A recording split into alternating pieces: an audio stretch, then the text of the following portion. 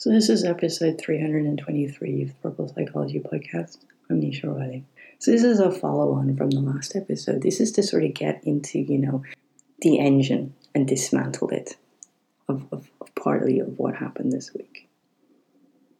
Transgender is a topic that I have sat on the sidelines very quietly and observed and watched and listened and learned and not said very much about. It's one that I have clocked up experiences helping people to navigate and listening to a lot of people's ignorance around it.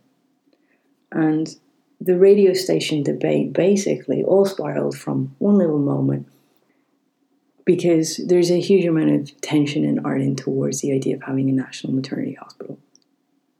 And that's historic. And it goes back to the fact that we haven't looked after women's health or prioritised women in this country for generations. We've treated the whole aspect of childbearing in a very peculiar way. We haven't called out rape. When people have ended up pregnant, we've locked them up in institutions of shame.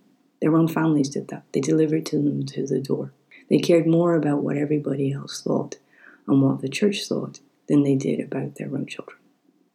We have let women lie in beds and die in full awareness. Very intelligent, educated women who medically knew what was happening to them. Women who were already mothers.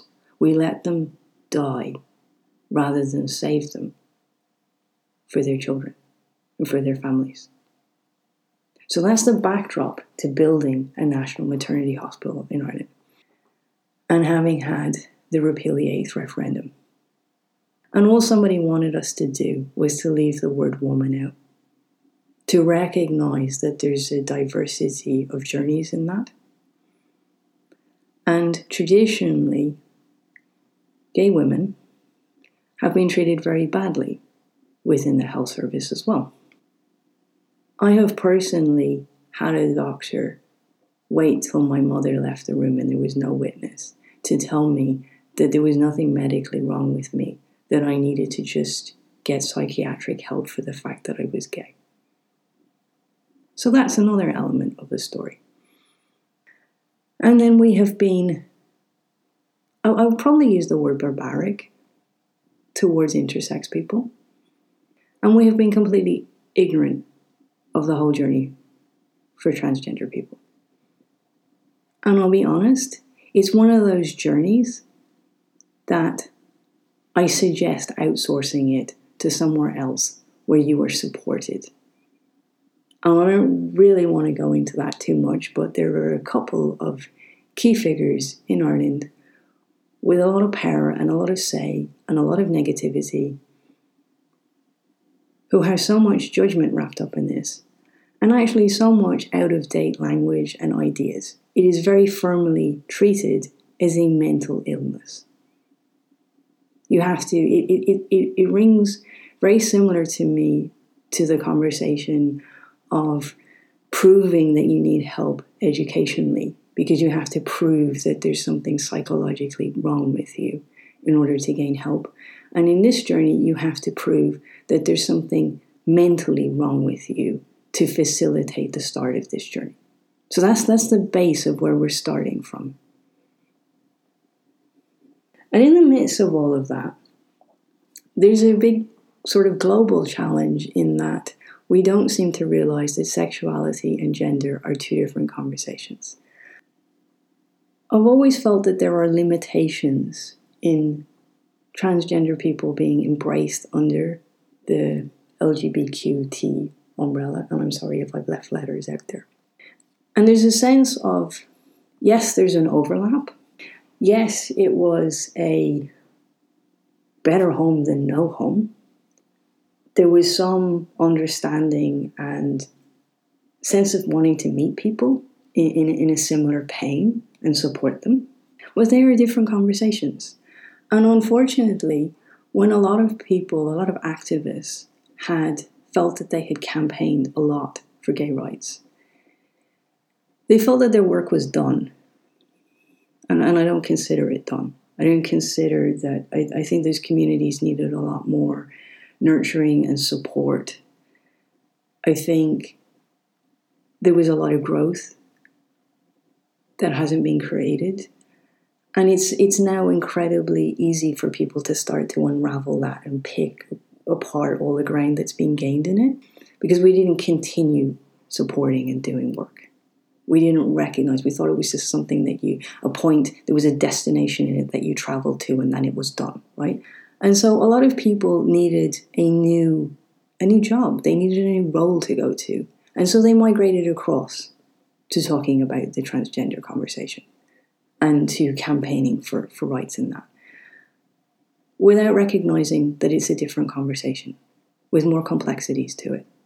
That sexuality is only a part of the conversation. And I feel that a lot of people spend too much time talking and campaigning and not enough time listening.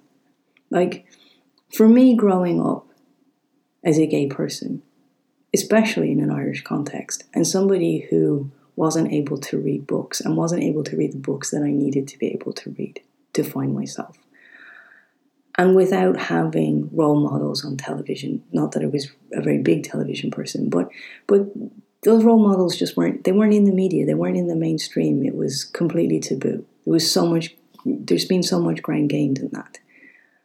And that's what I mean by it's beyond legislation to build new conditions in this, new normals, new expectations, new society ideas of relationships and of partnerships. There's so much more to it. There's a new idea of what a family looks like. We're still trying to do all this work in Ireland at the moment. And don't forget, there are still 48% of this country who voted against it. And I have worked with many families since the referendum who voted no, and their children came out afterwards. And we've all had to sit down and pick our way through the shrapnel of that and heal the wounds. So when I was growing up, it was very simple. I just needed to see a representation of myself. I needed to know what was possible. I needed it to be beyond the first communion dress and all those expectations. I needed a new narrative. But what I have never read and never listened to, in all of the assumptions are made and all of the parts that are being brought into to young children in school now to try to have this conversation. What I haven't listened to is, what did the transgender person need to hear at 6 and 10 and 12 and 15 and 17 and 20? People haven't been asking questions to sit there and listen and understand the answers. There's key parts of the journey that I never hear spoken about.